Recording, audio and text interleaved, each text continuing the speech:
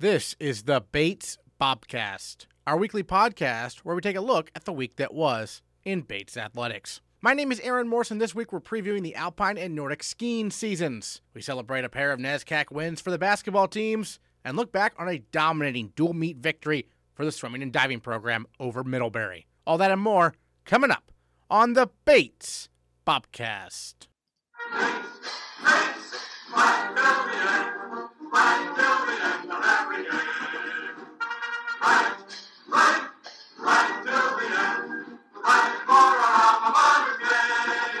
After dropping a road game Tuesday at Brandeis, the men's basketball team won an 81-80 thriller at Wesleyan on Sunday in the first NESCAC game of the season for the Bobcats. The Cardinals converted a 4-point play with 11 seconds remaining to take a 1-point lead, but Bates had the answer, thanks to senior Kody Greenhalgh.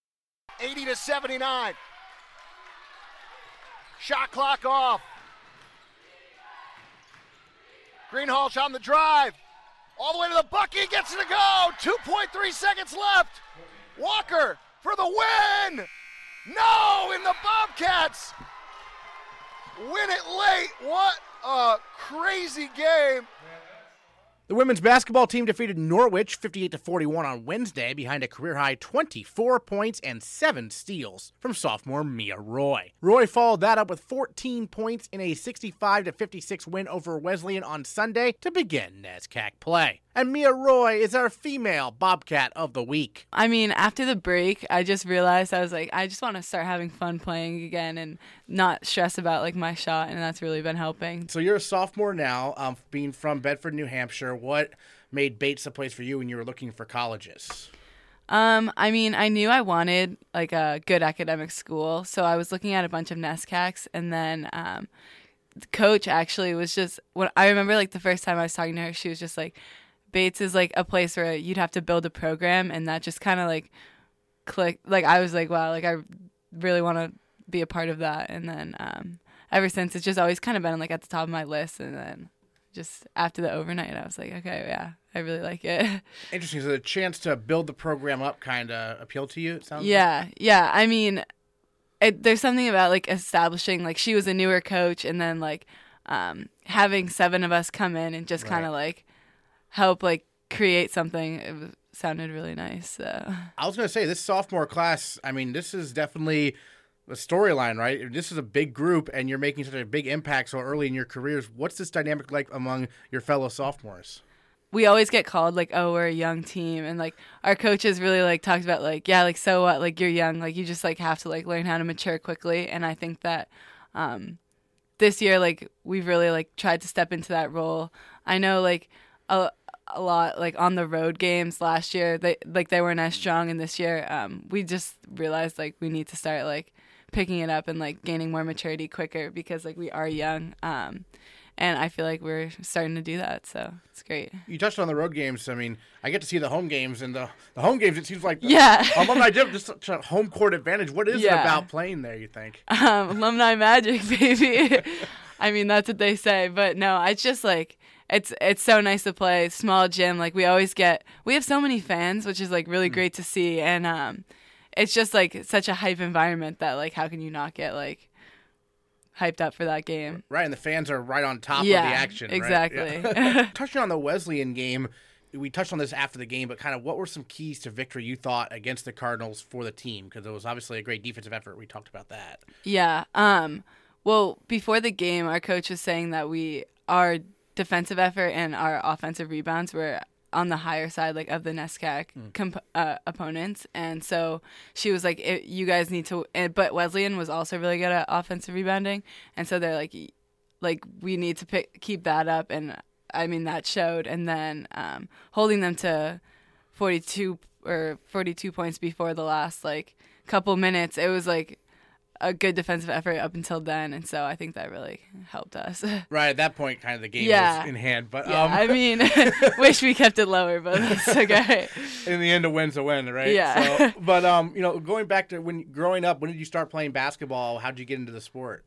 I played every sport growing up, and then in second grade I started playing basketball, and then I I played basketball and soccer, and then I realized I was like, okay, like I really want to focus on basketball. My dad coached me too, and that was always really helpful. Like I always wanted to play well, and so that was kind of the start. And then just through high school, AAU, like that's just when it started. I think I've seen you. There's other players. Maybe someone on WPI. I forget which team. Someone else from Bedford. Right? Yeah. Our high school team, we had like a ton of good players. Like a bunch of kids went. Like I played against a bunch of kids from my high school team and my AAU team. So like a girl on St. Joe's is from my high school. St. Joe's, right? And WPI as well. Yeah, you're right. Okay. Yeah. So we've just like basketball has always been like a big value like in our high school, and so like everyone on our team played on an AAU team, and like most kids were looking to play in college. So it was just like that dynamic from the start was always really competitive. So it was good to be a part of. And then when you got to college last year, what were some adjustments you had to make right away, or what adjustments are you still making now?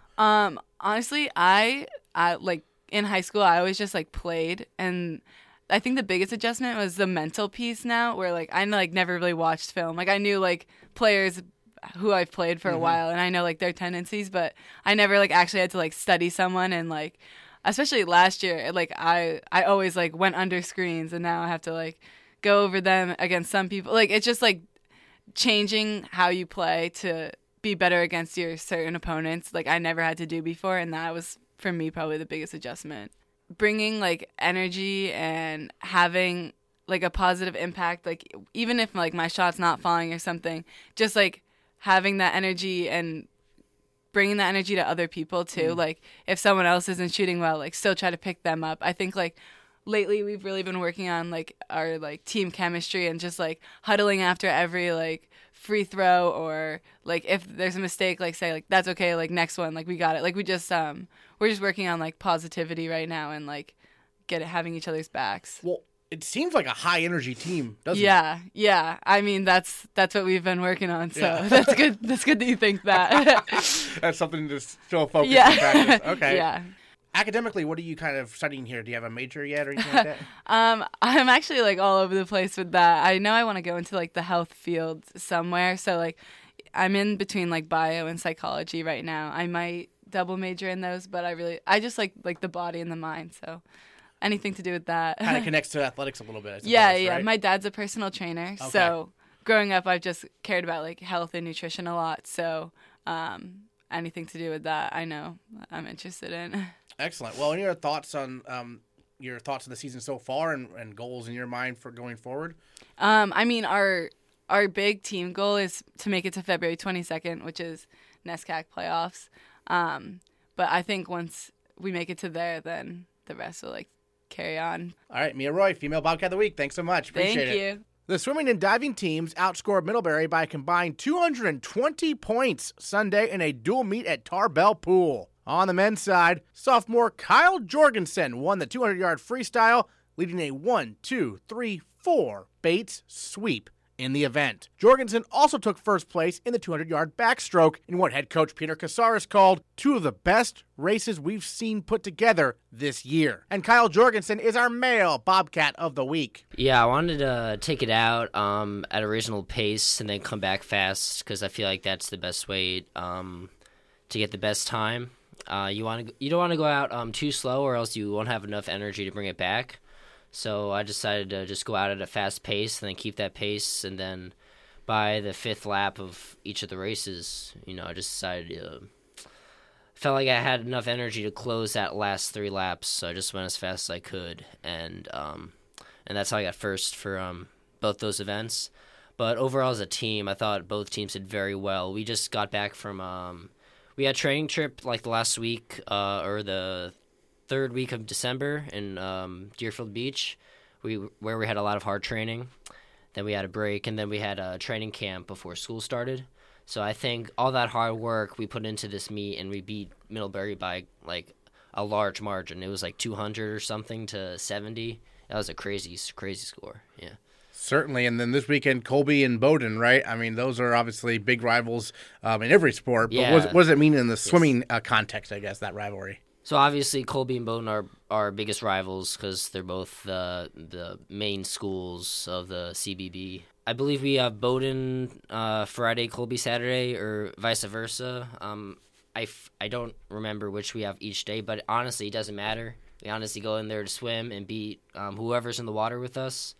We really hope to beat Colby this year. Their team has gotten pretty strong over the last few years, but our team is just as the depth of our team is just as good, and we really think we can beat them. And Bowdoin, we believe we can beat easily. Well, I know these two teams, you already saw them in the main state meet in December, right? Yeah. But things have changed now, right, with the training trip and everything. That changes Yes. the whole dynamic, I imagine, right? Yeah, we beat Bowdoin and Colby before that meet kind of rested their swimmers. Mm-hmm. We did not rest our swimmers, and we still beat them in most of their races too. Mm-hmm. So that was also very interesting, and it really shows how strong our team is as a whole. So what's your approach this week preparing for these back-to-back meets here? Basically, what we want to do is we want to have those strong relays. We want to make sure we do good on those relays because those get a lot of points. And individually, we want to focus on our personally, I want to focus on I'm swimming the 2 free and 5 free. So I just want to focus on keeping a strong pace throughout the race, making sure, especially for the 500, not to for each 50, not to go over 30 or 31 seconds. Try to keep it around like 30, 29, and I think that those times will help me beat the Bowdoin or Colby swimmers. You know, it's interesting. Like swimming, I feel like obviously it takes great physical strength. Yes. But when you're talking about this, you have to also be mentally you have to have a great internal clock. It seems, right? We honestly go really in depth into like the stroke count and the tempo of the stroke because that really helps at the end of the day. When we get to NESCACs, obviously we just we just go fast. We just think about you just want to go as fast as you can.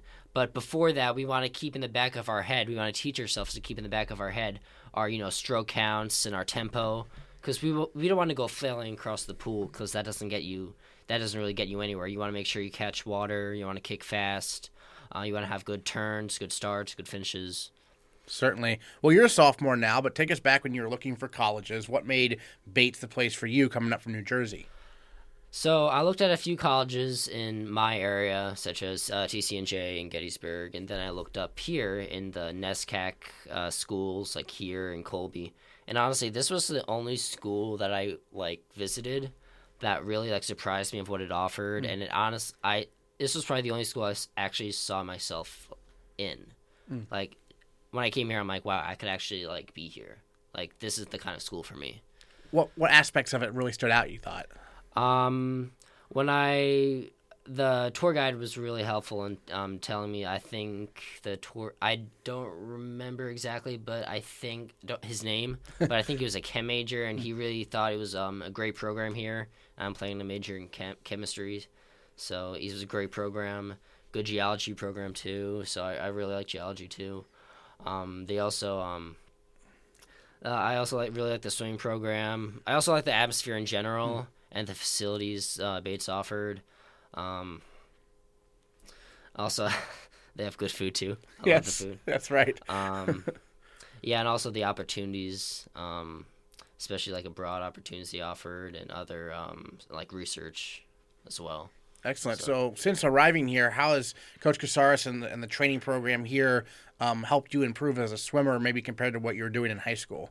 So high school swimming and club swimming, which I did hand in hand in when I was back in New Jersey, was very different training from in college. I feel like the transition was a bit it wasn't hard, but it was a bit awkward because I feel like what it did in club was a bit different, but it didn't really affect how fast or slow. I mean, the college swimming definitely affected how fast I was going. It definitely got better, but I think Coach Casares does a fantastic job with the program, especially with every aspect in and out of the pool, like lifting. He writes fantastic sets, which really help me pace work, and other also helps with technique, fixing up old things too. Well, any other thoughts on, what goals you have maybe going forward this season? Obviously, the swimming season is interesting because there's really only a few more meets until NESCACs, right? Sure, yeah. Yeah.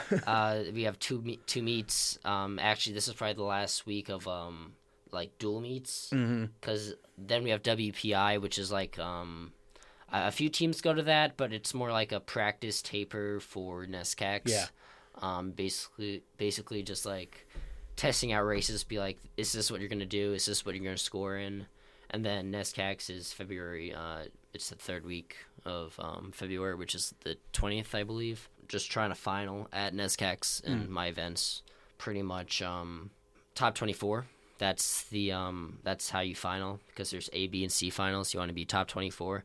Last year, I was just really close. I was 25th for one event, 27th. I just missed it by a bit. And for the race that got 25th that wasn't even my best time. It was just, an unfortunate race where I was a bit half a second off.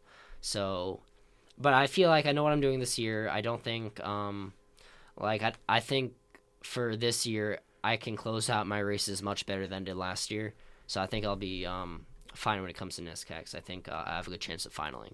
And then for relays, honestly, relays are my favorite part of swimming, to be honest, because I just love just having all your friends on a relay and then just going as fast as you can. It just honestly just gives you that extra boost. Your friends are behind the block cheering for you, and you just go as fast as you can.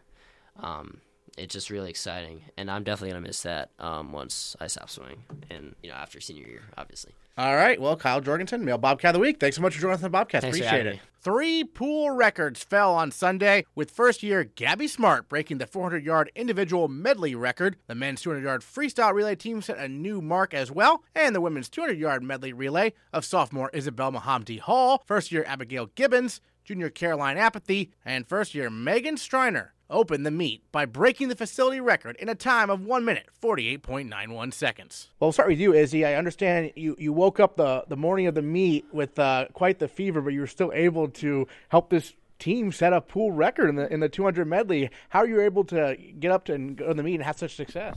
Right when I woke up, I knew that, no matter what, I wanted to swim and, be there for the team and be with my teammates. And so I talked to Coach, took some Advil, and was able to pull it out. But, it was really fun to be able to swim that event. Abigail, as a first year, how cool is it to be part of, a record-breaking team like this? It's definitely crazy to be part of this team. I didn't really think we would be able to do it in, coming back from, training camp and everything. But it's really cool to be part of it. And Caroline, going over to you here, you were in Australia this fall. How tell me about that experience and what's it like now returning to competitive swimming after that time away? It was super fun. It was an awesome experience, and I'm really happy to be back, and it's really fun swimming and meeting all the new freshmen, and it feels good to be back. What was Australia like for you? It was awesome. Meeting new people, and everyone's super kind over there.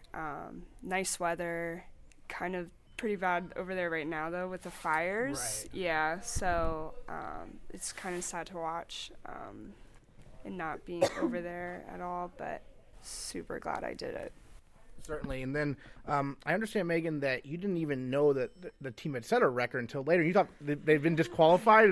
Tell me about that. Well, it was really loud at the meet, so I heard an announcement, but I didn't hear the announcement itself, and I heard cheering, so I thought that maybe it was the other team cheering that we had been disqualified. But yeah, I found out in the warm down pool that we set the record by some other teammates, and it was really exciting to find that out. What's it like to anchor a relay, to be the last swimmer there? It's kind of stressful, but it's really fun if you're, I guess, ahead. It's always good to have a race going on because it's just more entertaining for the swimmer and other people to watch, but it can be stressful. And then Izzy, we talked about how the women's team set a record.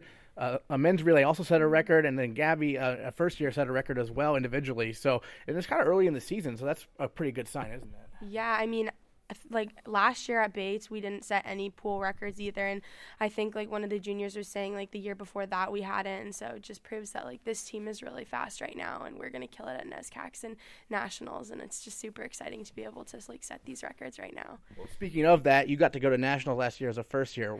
Tell me about that experience. It was so fun. I mean, I was only on one relay, but we went for the whole week, and just watching all of these fast swimmers and like even being able to be a part of it was just so awesome. And yeah, hopefully we'll set a great good group of girls this year too, and it'll be awesome. Abigail, what are you hearing about the experience of NESCACs coming up? Because obviously this will be your first NESCACs. Yeah, I hear it's a lot of fun. I'm really nervous though, just because I haven't swam against a lot of the teams that will be there.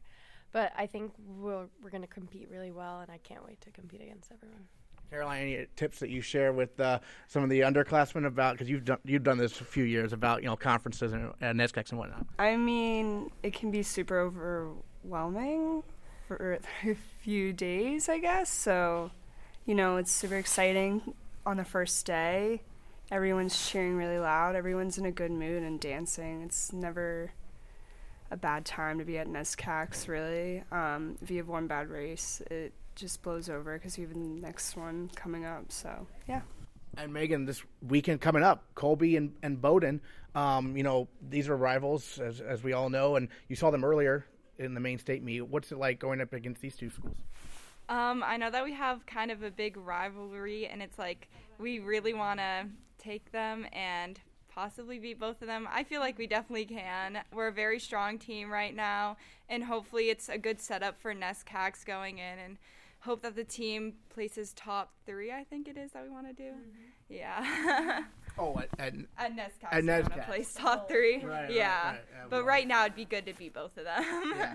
The dual meets, I mean, it's great to win them, but in the end, NESCACs, it doesn't matter. NESCACs is what it's all about, right? Yeah, like last year we lost to Bowdoin in the dual meet, but then we beat them at main state and NESCAC. So, I mean, it really could go either way, but hopefully we'll beat them both this weekend. Yeah. Not quite as fast as the relay you all swam, but the interview wrapping up here. Thank you so much for joining us here on the Bobcast. Appreciate it. Thank you. Thank you so much for having us.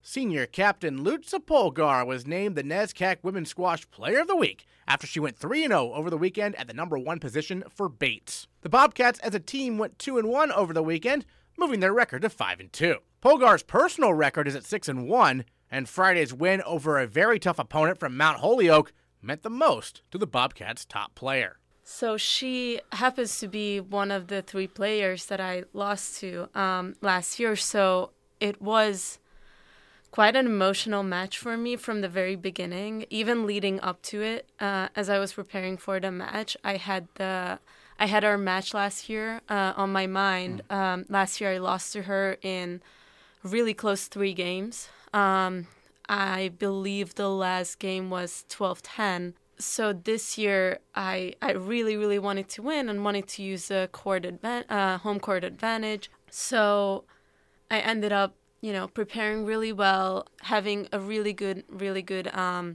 game plan. Coach Rye was helping me with everything that he could have possibly helped me with. So I was just really happy with that win, yes. Well, you touched on Coach Rye. I mean, he's finally gotten the chance to spend a few weeks with the team. What's he been like? What's his transition been like with him as the new head coach now? He's been great. I don't have anything bad to say about him. He's been really doing the best job. I'm so satisfied with him as a coach. He's been helping every single person on the team. He's been putting together great practices. Even this week leading up to our Mount Holyoke match was we had to come back early for to have 2 practices a day, and that was tough, but it was really necessary. And he helps everyone with everything. So is his wife, Andy. I can't say enough good things about them. Excellent. And the women's team in general, I noticed you being a senior captain, but I noticed the first year, Erica Parker has risen to the number 2 spot. So have you been playing her a bit in practice? And what's it like seeing some of these younger athletes already making big contributions? Yes, I've been on court with her since the first years arrived on campus. In the fall, I've had really high hopes for her, and she hasn't been playing 2 up until this point, but I knew she had the potential to be number 2, so I'm really happy she rose up to it. I'm really excited to see what every single one of the first years do in the future. Yes. As the captain, do you share any things that you've learned over your time at Bates? And is there anything that's kind of universal, or each individual first year you get to talk to a little bit differently, perhaps? I'm trying to share as much as I can. Obviously, squash is an individual sport, and everyone needs individual things. But I think my responsibility is to have the team as a whole function really well, and for that I do give them advice, and then for individual things, if they come to me, I'm more than happy to help them. Yes. Now, one interesting thing is, you play. We touched on you played the Mount Holyoke opponent there on the glass court, but sometimes you're on the showcase court and those are different court. Like the ball plays differently. It has to, right? Yes, very, very differently. The glass court is a very, very fast court, so and not many schools have glass courts. Right. So that's always a little bit of an advantage for us, even though mostly everyone here and there plays on glass courts, but for us to be able to practice on that court and then have matches on that's a huge advantage that we have to use every time we play on that court. And the other courts tend to be much, much slower. They're particularly slow courts, so it's kind of tough to transition, especially when we. So this weekend we had a match against Williams and then Conn College, right? Right. So against Williams we played on the glass court, and against Conn College we played on the showcase court. So that was a big transition, within the same day, and that's really, really tough to do. And I know that some of us had a little bit of a rough time transitioning, but it's just something that we all have to get used to. Well, and the glass court just almost feels like it's, everyone can see you and you can see everyone, right? I mean, it's kind of, I feel like the other courts are more like self-contained, right? Right. And I particularly enjoy that. Right, yeah. Some people don't. I do enjoy that everyone, it feels like everyone's watching me. I feel like I personally perform better when I know people are watching me. Do you have any goals kind of in your mind going forward this season, sort of? I mean, it's funny how, like, you get so many matches done and, like, you got 3 matches done in 2 days, right? And so, but you still have more ahead, right? I mean, what are some goals in your mind? I mean, in my mind, every year the team's goal is to be in a B flight and to perform well in the B flight, and I think this team has the potential for it, obviously. And my individual goal is, and it has been every year since I'm at Bates, to be All-American. Right.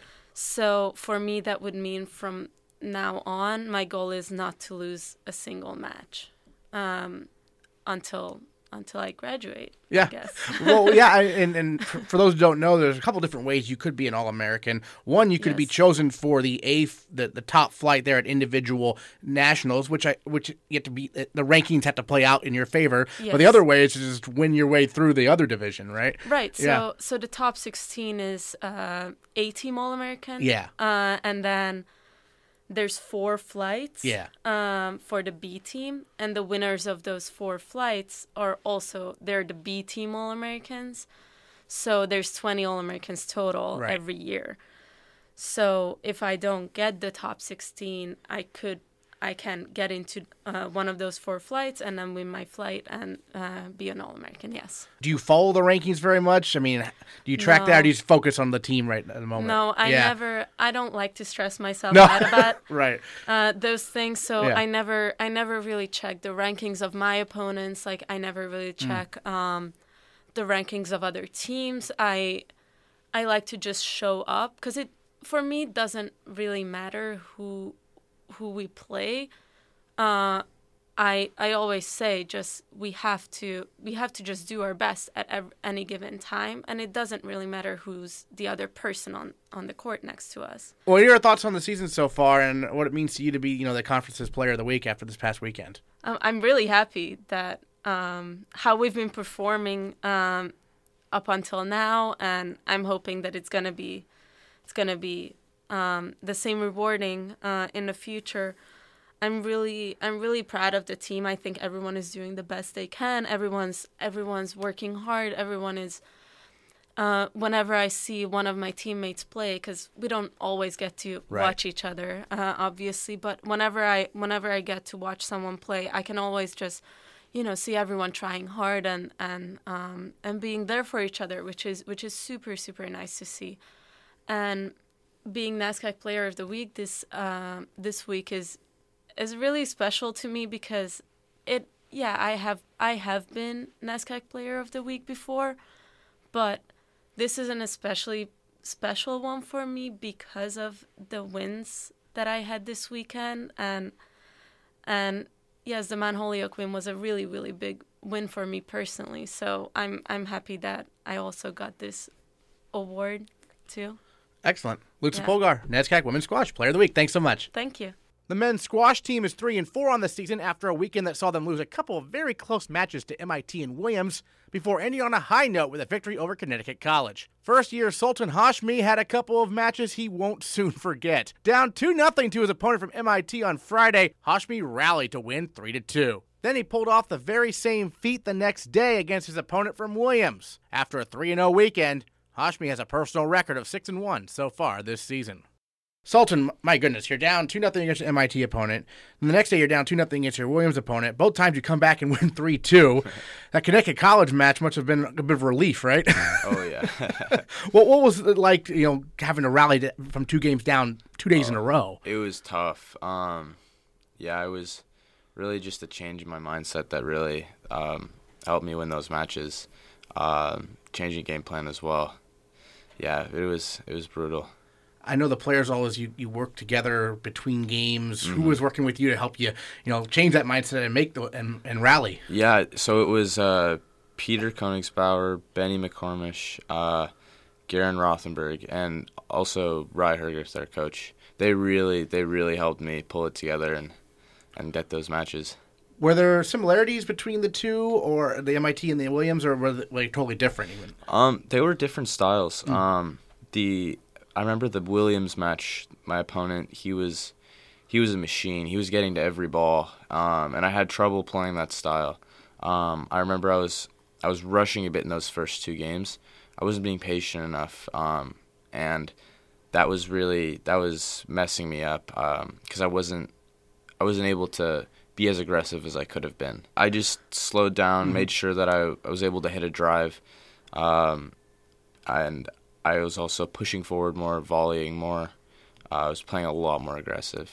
The Williams match, were you aware how close it was kind of overall that day? I know it ended up being 5-4 in favor of them, but it was down the wire. Yeah, I remember I saw I think it was Pete's match where he took it, and then I don't remember who, but they lost it, but it was quite close. And then from there, I just knew that this match was going to be very, very close. Yeah. Excellent. I saw a photo. I forget it was MIT or Williams. I think it was the MIT match where you were exulting at the victory. Yeah. So what was that like to clinch that first one? It was amazing. Yeah. I wasn't sure if I could take that match, but when I took it, it was one of the best feelings I've ever felt. And you've had a really successful start to your career. You've been playing kind of in that a little bit up and down, but at the 9 position. It's nice to be in the starting lineup, but it's also nice to get some wins. What have you seen adjustments from high school to college kind of so far? Oh, there's a lot of adjustments, actually. So the biggest thing is that there aren't really any bad players in college squash. Every single person you play, they are going to have strengths, and if you do not give your 100%, you're going to be punished for it. The other thing is that everyone in college squash is also very fit. So it's in juniors, I could really outlast a lot of my opponents, but I can't do that in college. In fact, sometimes I feel like my opponents are fitter than me. So that's another one of the biggest things. Well, speaking of that, growing up in California in the Bay Area, how did you first get into the sport? Yeah, so I used to play tennis, but I started at a young age, and I was playing quite competitively, so I got a little burned out. And a buddy of mine actually played squash. And I was like, hey, what the hell? Might as well give this a shot. Yeah. And I played once, and I fell in love with the sport. It was amazing. I still remember it. I still remember the racket I used. It was amazing. Does your tennis background help in a way, or did you have to kind of relearn some things? Hand-eye coordination-wise, yes. Also with volleying, I'd say it helped me a lot there, and on the forehand. But in terms of like backhand and stroke as well, because it's a different stroke. So I did have to learn some stuff, yeah. I know squash, it's pretty big on the East Coast here in the United States, but on the West Coast, I grew up in Seattle. I'd never heard of the sport before I came out here. So how'd you find people to play against? Yeah, so I didn't have a whole lot of juniors to play with. Luckily, one of my closest friends, he played squash, so he was one of my training partners. So I mainly played with adults, though. That was really where my training came from. There was a bunch of pretty solid adults in San Francisco, so I played with them pretty frequently. Nice. And so what made Bates the place for you to come to college when you're looking for different options? The team, really. I remember I visited and I fell in love with the team. Yeah, it was great. And also the people here. Everyone's relaxed. They're not super competitive with each other. They want to see each other succeed, and I think that's beautiful. And being from California, were you looking for an East Coast college where you could play squash specifically, or how did Bates kind of come on your radar, I guess, just because you were... Actually, my coach introduced me to it. Okay. He said, he was like, yo, look at this school. They've got some pretty decent squash, some solid academics. You should check it out. So I called up the ex-coach. I was emailing with him, came visited the school. And, I fell in love with it. So, as your first year, all of a sudden you got a new head coach, though, right? So what's that kind of transition like? I mean, obviously you never got to play for Pat, but now you're playing for a guy who played at Trinity, which must be an interesting experience, right? Yeah, it's inspiring, yeah. We absolutely love Rye. He is a great coach. He really, really knows what he's talking about. And it's great. We really lucked out with getting him. What are the challenge matches like? Is it still? I mean, you mentioned Bates you want to see each other succeed, but you also want to have a higher spot in the lineup, right? What's that like competing against your teammates? It's tough, because they're almost like your family, right? Yeah. And so to be that aggressive and be that competitive with your family, it's tough. Some home matches midweek. I mean, first week of classes, also back from break. So how has the academic adjustment been going? Balancing between squash and school, that took and especially also socially as well, meeting new friends and stuff. That took a lot of my time, but it worked out in the end. What do you learn from maybe the seniors like Graham, for instance, from the captain and whatnot? Oh, I've learned a lot from them. Graham's been a great captain this year. Just really people don't win based on skill in college squash because everyone is about the same level. What really differentiates a winner from a loser is the attitude, how they go on court, and what they're willing to risk to win. That's the biggest thing, and that's quite possibly the most important thing I've learned in college squash. The track and field teams opened their respective indoor seasons Saturday when the Bobcats hosted MIT and Colby at Merrill Gym. Both teams outscored Colby while finishing runner-up to the national powerhouse Engineers. Junior captain Amanda Kaufman finished first in the 60-meter hurdles and the 200-meter dash to lead the women's team. And sophomore John Mieszczanski won the 1,000 meters and helped Bates win the 4x800 relay by over 8 seconds. Both athletes are coming off the same injury, but they're back and joining the Bobcast. Both of you are coming off stress fractures last year, and so just give us an idea of kind of the recovery process from that. Amanda, we'll start with you here. Yeah, so recovery from a stress fracture is a really long, slow journey. It can be kind of lonely.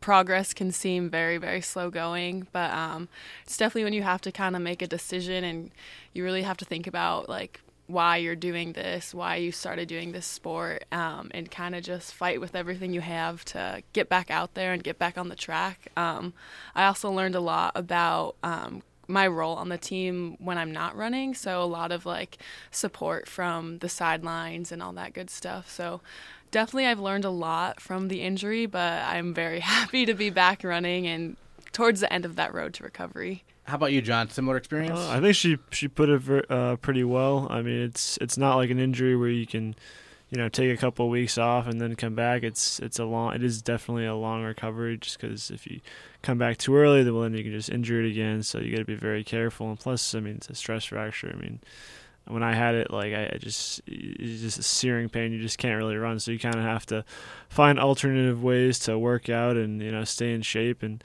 like she said, keep the motivation even though you're not really doing what you want to do, which is, I mean, for me, running distance events, middle distance events. So I was a lot on the bike last year, which definitely different change of pace for me. A lot of hours on the bike, but I got used to it. I started to like that and just kept going, and now it's great to be back. So yeah, speaking of that, I mean, how satisfying was the meet this past weekend back on the track there? Yeah, it was awesome to be back. I think that was kind of my main motive throughout the entire meet, was just to kind of be thankful for this moment and not really put too much pressure on myself to perform as well as I know I can. So I was definitely very, very happy with the end result, though, because it was pretty good. I definitely didn't expect to be kind of at the level that I'm at now, coming back from the injury. But yeah, I was just really, really, really happy to be running again, and that definitely helped with nerves. I remember standing on the start line of hurdles. I was like, wow, it feels like I never left, and it just was like a feeling of belonging and like being back where I know I should have been. So it was awesome. And then John anchoring that 4x800 relay to close the meet and getting the victory. That must have been nice, right?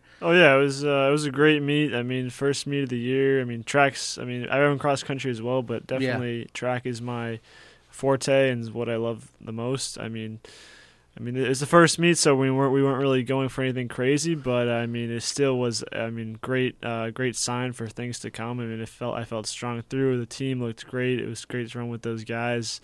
I mean, we won by a lot. It was. I mean, and honestly, we have a lot more to give. So I think I'm very excited for things to come in both respects. So Amanda, you touched on realizing your role within the team when you couldn't run. You're one of the captains this year. What's that experience been like so far? Yeah, so I'm very, very lucky to be a captain this year as a junior. I love this team so much, and I think having the support of all of them and all the coaches when I was going through the injury process, and basically I missed all of outdoor season, so it was a lot of just kind of support from the sidelines, support during workouts. So I'm just really, really glad to take on a little bit more of a formal role this season and really do what I can and to make this team as good as I know it can be. We have a lot of great freshmen, a lot of great energy from everyone coming back. We have a few returners from abroad, which is awesome to have everyone back now. The team kind of really feels complete, so I'm really, really excited to lead the team forward and keep us going and maybe do a little better at NESCACs this year as a team. So well, it was great. I mean, yeah, I saw some names there on Saturday I hadn't heard for a while, like Paige Rapp, for instance, back on the team. That must be nice, right? You touched on that, yeah. Yeah, that's awesome. Definitely looking forward to some relays this season.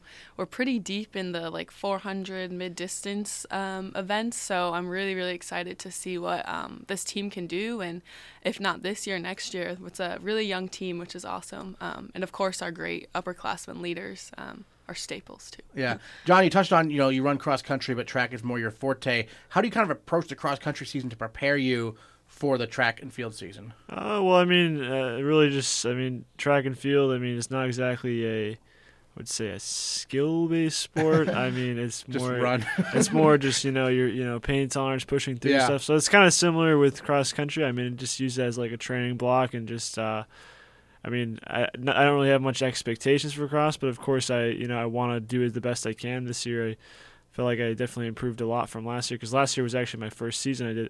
I had done soccer and all throughout high school, so I was my first year doing something, going from max I did 1 mile in high school, but now in cross country it's 5 miles, so it's a big difference, big step up. But yeah, not much expectation, but just seeing what I can do, and I think this year I had a lot of good results in cross country, and I think hopefully I can carry that sort of success over into track, and I'm very excited, obviously, because track, as I said, track's my thing. It's what I love the most. I feel like I'm most competitive in it, and I just love those middle distance short events, where I can really just go all out and have some fun. Certainly. Well, touched on that, your background there. How did you decide you wanted to come to Bates for college, and were you always focused on, hey, I want to run track when I get to college? Yeah, I definitely wanted to do some sort of athletics, and I had done track in high school. I loved track in high school. I love, middle distance events or whatever.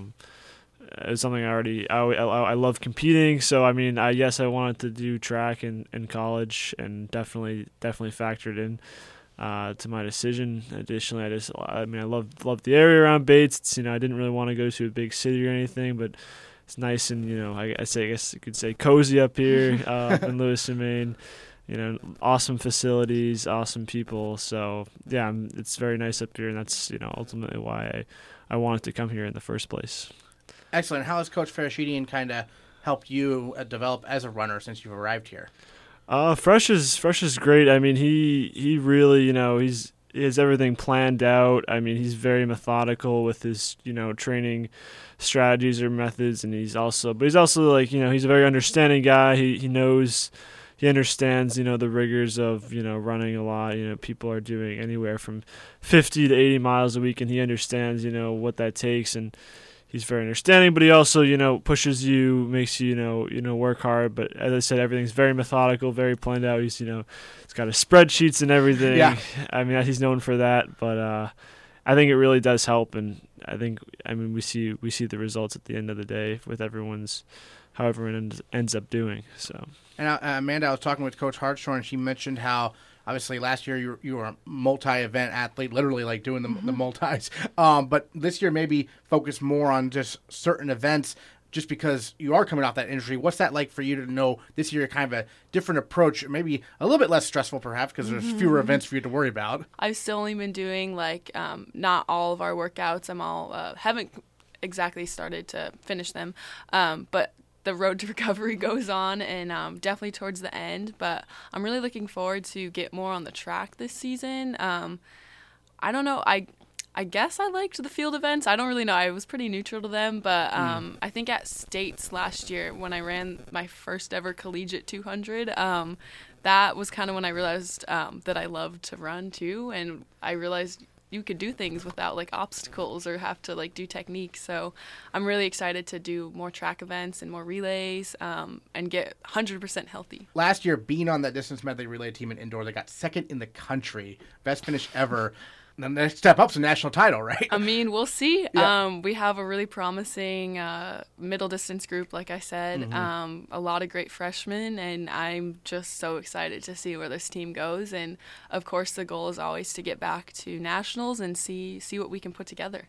Excellent. Well, John, your thoughts on the start to the year and what some goals you have in your mind going forward here? Oh, yeah, sure. I mean, this year I think ultimately I want to, number one is stay healthy. Obviously not get injured again. That would be the first goal, make it to the end of the season and keep going. But I also, I'd like to, put up some good performances in the 1,000, the mile, the 800. Those are my main events. So I think, obviously I already got the qualifier for D3 New England's, but this is kind of a reach goal, but I definitely like to, see if I could, try to, compete for a nationals bid and maybe an open event like the mile or the 800. Team wise, we have a lot. We're so deep, similar to the girls in the middle distance area, that I think we could put together a really good distance medley relay team, and we just have so many guys that are so motivated. I think that's definitely a possibility that we could send a team to nationals. It's going to be difficult, but I think it's definitely a possibility. And I'd like for it to go with a group of guys. But also, as I mentioned, I'd also like individually to compete for a bid. As I said, in an event like the 800 or mile, even if that's a reach, that's still a goal I'd like to pursue. The carnival seasons begin this weekend for the Bates Alpine and Nordic Skiing teams. For the Nordic teams, senior captain Kaylin Woods headlines a group that looks to move up the rankings in the very competitive Eastern Intercollegiate Ski Association. Head coach Becky Woods enters her 26th year at the helm of the program. I'm really excited to see what our team can do this weekend. We have a young group. We have 8 first years that came in, and they really infused a great energy to the program that we were looking for. And so I'm really excited to see where we go. We have great leadership in our captains, Kaylin Woods and Carter Ross, and they've done a great job throughout the fall and into the winter to really direct the team. So I think good things are coming. And you touched on the first years. A lot of them competed at junior nationals, right? For those who don't know, why is that a big deal? I think it's just a stage in terms of competition that gets you up to the next level. It's a great in between from high school skiing to collegiate skiing. It's just that next level. It's they're competing with the best juniors in the country, and the majority of our first year class competed at the Junior Nationals last year. And then the races you do before the carnival season, like up in Canada and whatnot, what are those like? Well, up in Canada, it's really a training camp that we do. We're trying to get a lot of time on snow, and any racing that we do is kind of a time trial based race. So really just trying to work out the kinks. We like to leave training camp with the knowledge of what we still need to work on, and we know that we have time to do that before the carnival season hits. So for training purposes, obviously the Bates Carnival is hosted at Black Mountain, but you train at Pineland Farms because obviously it's a little bit closer. And what have those conditions been like so far? Well, up until yesterday, the conditions were amazing, and they really have a fantastic trail system for us. We're really fortunate to be able to utilize that as our training facility. And if we have a tough couple of weeks of snow, which is what we're looking at right now, we might find ourselves traveling to Quarry Road or to the Bethel area to try to find some snow. And really, we're going to have to go where there's man-made capabilities, man-made snow. And at a last resort, and someone who's been really, really supportive of us is Lost Valley. So if worse comes to worse, we're able to scoot over there 5 minutes away and ski on the base of the mountain, maybe take one of the further trails and do some intervals up the side of that. So we're really fortunate to have that close to us and to have the support of that community, area. And there's all sorts of ways to train for Nordic skiing. I always find that, interesting, whether it be some of your skiers obviously compete on the cross-country teams in the fall. And I know I see them skating around town when there's no snow at all, right? How does that kind of work? Yeah, we do a host of different, kinds of training. The majority of our training is done on roller skis, like you were saying. Yeah. It looks like they're skiing, but on the roads. So 50% of our training is on roller skis, both skate and classic. And then the rest of it is filled in with on-foot training, running, hiking, and certainly, strength in the weight room and on ski ergs. Your daughter, Kaylin Woods, now a senior. Can you believe it? No. Don't blink, everybody. It goes quick. But, yeah, really proud of where she is right now and excited to see her through her senior year. She's gotten to compete at nationals these past couple of seasons. What has that experience been like for you and for her, perhaps, as well? It's really a proud moment when any one of your athletes makes it to that level, and so I've been thrilled for her to have those experiences. I think she certainly earned them, but it took a lot of hard work, and I'm really proud of her for that. And we're hoping that she can bring the next generation of skiers that are here right now up to that stage with her. Speaking of kind of the generations of skiers at Bates, an alum is making news, right? Hallie Grossman competing in the biathlon, the World Cup in Germany for the U.S. national team. And I believe she's the second alum ever to do that. So what's this experience been like for you, seeing what she's accomplished? Oh, my gosh. I mean, if you know Hallie, you know how hard she's worked. She was a standout athlete here and with a work ethic like no one I've ever known. And so to see her hard work and her dedication really come together and to be given the opportunity to ski on the world stage, it will bring tears to your eyes if you know her and if you've worked with her. So we can't wait to follow her. Good luck, Hals. Excellent. And then the Harvard Carnival coming up. I understand it's a different location than it was supposed to be, right? Tell us a little bit about where you're going to be competing this weekend. Yeah, we'll be competing at the Craftsbury Outdoor Center, basically the backup for everybody in New England, typically when we have a rough snow start, which is what we just went through over the weekend. So the races were supposed to be at the Dublin School. They worked really hard. We're thankful for all their effort to try to put the races on, but Mother Nature decided she would take charge, and so we're headed up to Craftsbury for the weekend. I feel like of everyone who lives in New England, the skiing teams are the only ones who root for it to be tons of snow, right?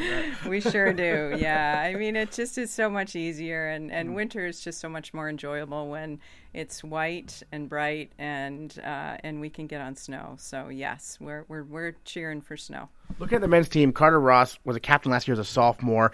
We talked about how young they are. What leadership qualities does he bring to the table that makes him, fit to be the captain yet again this year as a junior? Carter has the ability to be, a leader by example, and he's incredibly responsible.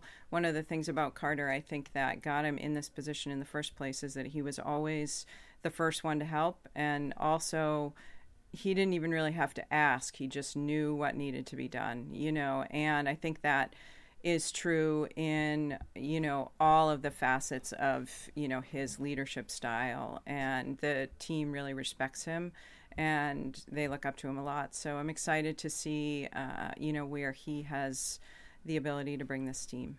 Nordic Skiing and Alpine Skiing team up in the carnival, sort of, right? You add up all the points from the men's and women's teams for both Alpine and Nordic to get the final standings. What's that dynamic like? Because Alpine, obviously, I'm sure they don't get a chance to watch them very much, if at all. And so what's it like to kind of track their results also? Yeah, I think it brings a great element to the whole weekend. We find ourselves in the vans on the way home checking the results. And, one of the things that Micaela and I have tried to do since she returned to coach is really bring the team together in different ways. When we both were on the team as skiers here at Bates, we were pretty close with our Alpine counterparts, and we really wanted to bring that back. So, I think they do understand that, it's all four disciplines that really make the weekend. And, and I think they learn from one another and really, really support one another in that front. Are there any maybe under the radar Nordic skiers who you're looking for kind of breakout seasons this year in terms of showing a lot of potential last season, perhaps? For people who I think had some really good months of training over the course of the summer and fall, I would like to see Tucker Pierce. I think he's going to have a little bit of a breakthrough year. He's been skiing great so far in time trials. Olivia Skilling, same thing. Tucker Barber, I think, also feels like he's got a lot more strength coming into the season. And as a runner, that's super helpful. And then we have a host of first years that I think on any given weekend, will really, they could spark things right up, So I'm really excited to see what happens as we head into the Harvard Carnival. Head coach Micaela Holland enters her fourth year leading the Alpine skiing teams at Bates. The Bobcats will be without top returning skier Griffin Mueller this year due to injury, but Hannah West, Michael Cooper, and the rest of the Bobcats are ready to roll. Coach Holland joined the Bobcast on the phone from Sunday River to preview this season. Micaela, I hate to start with kind of bad news, but Griffin Mueller out for the year with an injury for the women's team. That obviously impacts everyone up and down the lineup, I imagine. What are some thoughts early of, obviously Hannah West will have a big role, and Emma Fenfer is one of the captains, but how does the team adjust to losing such a talented skier like Griffin? Yeah, tough to say. Griffin certainly is an amazing skier and one of our captains, definitely a huge presence on the team. But I just, Griffin's with us in spirit, and she's already on a road to recovery, and I'm really hopeful that this will just give the rest of the women's team a chance to step up and kind of define some of their leadership roles. We still have a captain, Emma Finfer. She's still around. Hannah West, Isabel Mohammadi-Hall. Those are other sort of more senior leaders on the team that are still present. Certainly. Well, you touched on Emma Fenfer. Well, she missed last season due to injury, and she's coming back along with a few others, right? There's a lot of skiers who are kind of ready to go after a year away, if you will, I guess, right? Yeah, we have Emma back. We actually were down 4 of our ladies last year with season-ending injuries, which was a huge bummer for our women's team last year. But they all worked really, really hard this summer to get strong and come back. And, all of them are skiing faster than ever. So sometimes injuries are a blessing in disguise. And we're hoping that was the case for Emma and some of our other younger athletes that were out for injuries, unfortunately, last year. So what made Emma a great choice to be one of the captains this season? What makes her such a strong leader? Yeah, so Emma is, she's a workhorse. She shows up every day. She gets done what she needs to get done. I think she really motivates others on the team to, kind of step it up and make the most of every day and of every training session. And we definitely missed not having her around last year. So we were really psyched when she got back on campus this fall. You could definitely notice a stronger sort of community presence on the women's team, which I think her and Griffin definitely do a really nice job at creating. Hannah West, one of your top returnees on the women's side, ranking 21st in the giant slalom last year in the EISA and 34th in the slalom, and she's come close, right, to qualifying for nationals. What's the next step maybe for Hannah? Yeah, Hannah's been just the first one out the last couple years, and her skiing is really fast right now. She's really, really close. I think the big thing for Hannah is to just kind of keep her mental game strong as the carnival season goes on. Our ski season's very long, but carnival season's actually just a short snapshot of the whole season. Right. And it's kind of the main bread and butter of our year, I guess you could say. So I think the main thing for Hannah is she's skiing really fast right now, and she's had some awesome early season results in some fifth races. So the big thing for her is to just kind of keep her mental game strong. She's a really hard worker. She shows up every day. She puts in her all. So I think just, taking every day as it comes and focusing on small victories and kind of building towards that big NCAA goal. And then on the men's side, speaking of, NCAA goals, Michael Cooper's had quite the journey here, I think, at Bates, coming back now for a fifth season, his third year as one of the captains. Obviously missed 2018 there with an injury, but came back last year and also kind of narrowly missed out on nationals after making it in 2017. What have you seen from him, in these races before the carnival season, and what do you expect to see, throughout the January and February here? Yeah, great question. So it's great to have Coop back. He wasn't around in the fall. He was working down in Boston. So it's really, really nice to have him back. He has only been with us for a little over a week, just because he kind of was off doing some other things during the fall, but the boys are psyched that he's back. I'm psyched that he's back. He's skiing really fast. He definitely hasn't had the same volume of training that everyone else has had, but I think moving into carnival season, he's scrambling to get every day that he can, and he, as you said, he narrowly missed it last year, and I think, in his fifth year, he kind of changed his whole life around to come back and do this. So he's got his eye on the prize and, certainly hungry for that NCAA qualification. And then the other captain, Ryan Clermont, tell us about him, class of 2020, and what makes him, captain material, if you will. Yeah, Ryan's an awesome kid. Ryan's been on the team here for 4 years. He shows up every day with a smile on his face. He treats everybody with kindness and respect. He brings a little bit of humor to every day that I think makes everybody, keeps things light at times. But, Claremont has been just an exemplary Bobcat since the first day that he showed up his first year. And yeah, definitely moving into this leadership role was pretty easy for him. He's a natural leader, and he was the only male captain that was on campus this fall. So he had a lot of work to do, but he did an awesome job, and our men's team overall is stronger than ever. Yeah, I was going to say, like, Ari Van Vuren, who had a nice debut season last year, pretty balanced in the slalom and the giant slalom. He's obviously one of the guys who I imagine you're expecting to have a nice season this year. Who else do you look to see step up kind of and, score some points? Yeah, so our boys team is really, really tight right now, both in slalom and GS. We've got, almost all of them are pretty much right in there fighting for those 6 spots. So they keep telling me that they don't wish my job upon them in choosing the carnival team.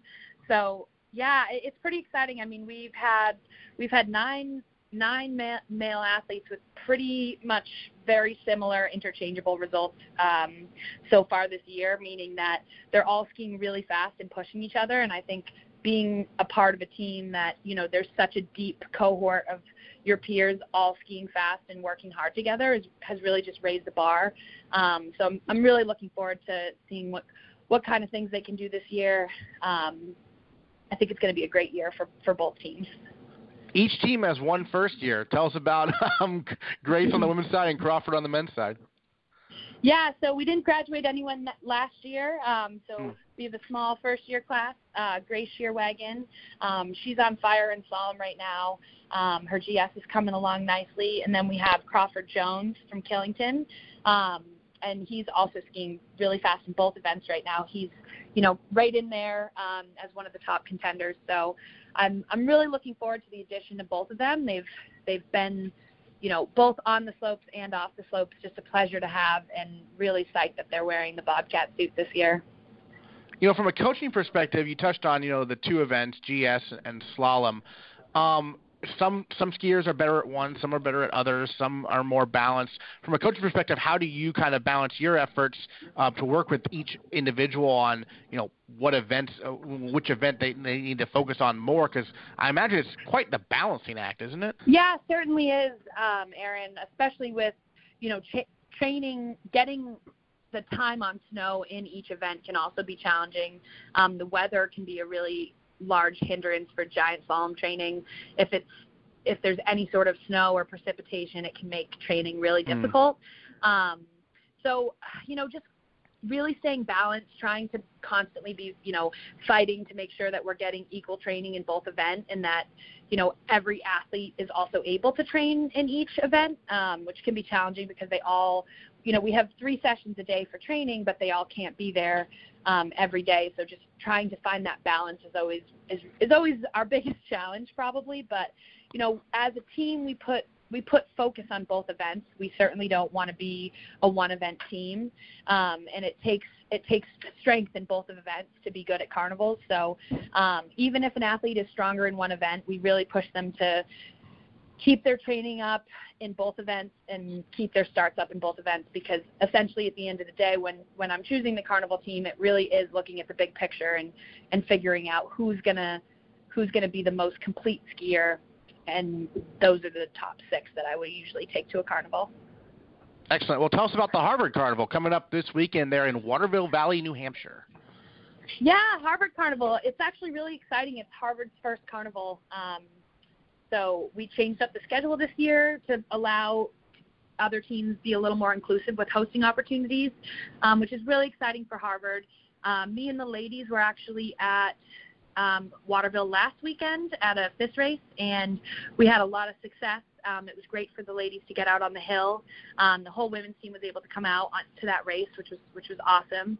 The surface was, they definitely lost a little bit of snow with the rain, so we'll see how this weekend plays out. But I know the Mountain and Harvard are both really committed to putting on a good event and kicking off carnival season with a bang. So we're excited. Next time on the Bates Bobcast, we'll recap the first weekend of 2020 that will feature every winter sports team in action. Find the complete schedule of events at gobatesbobcats.com. And tune in next week to the Bates Bobcast. Bates, Bates,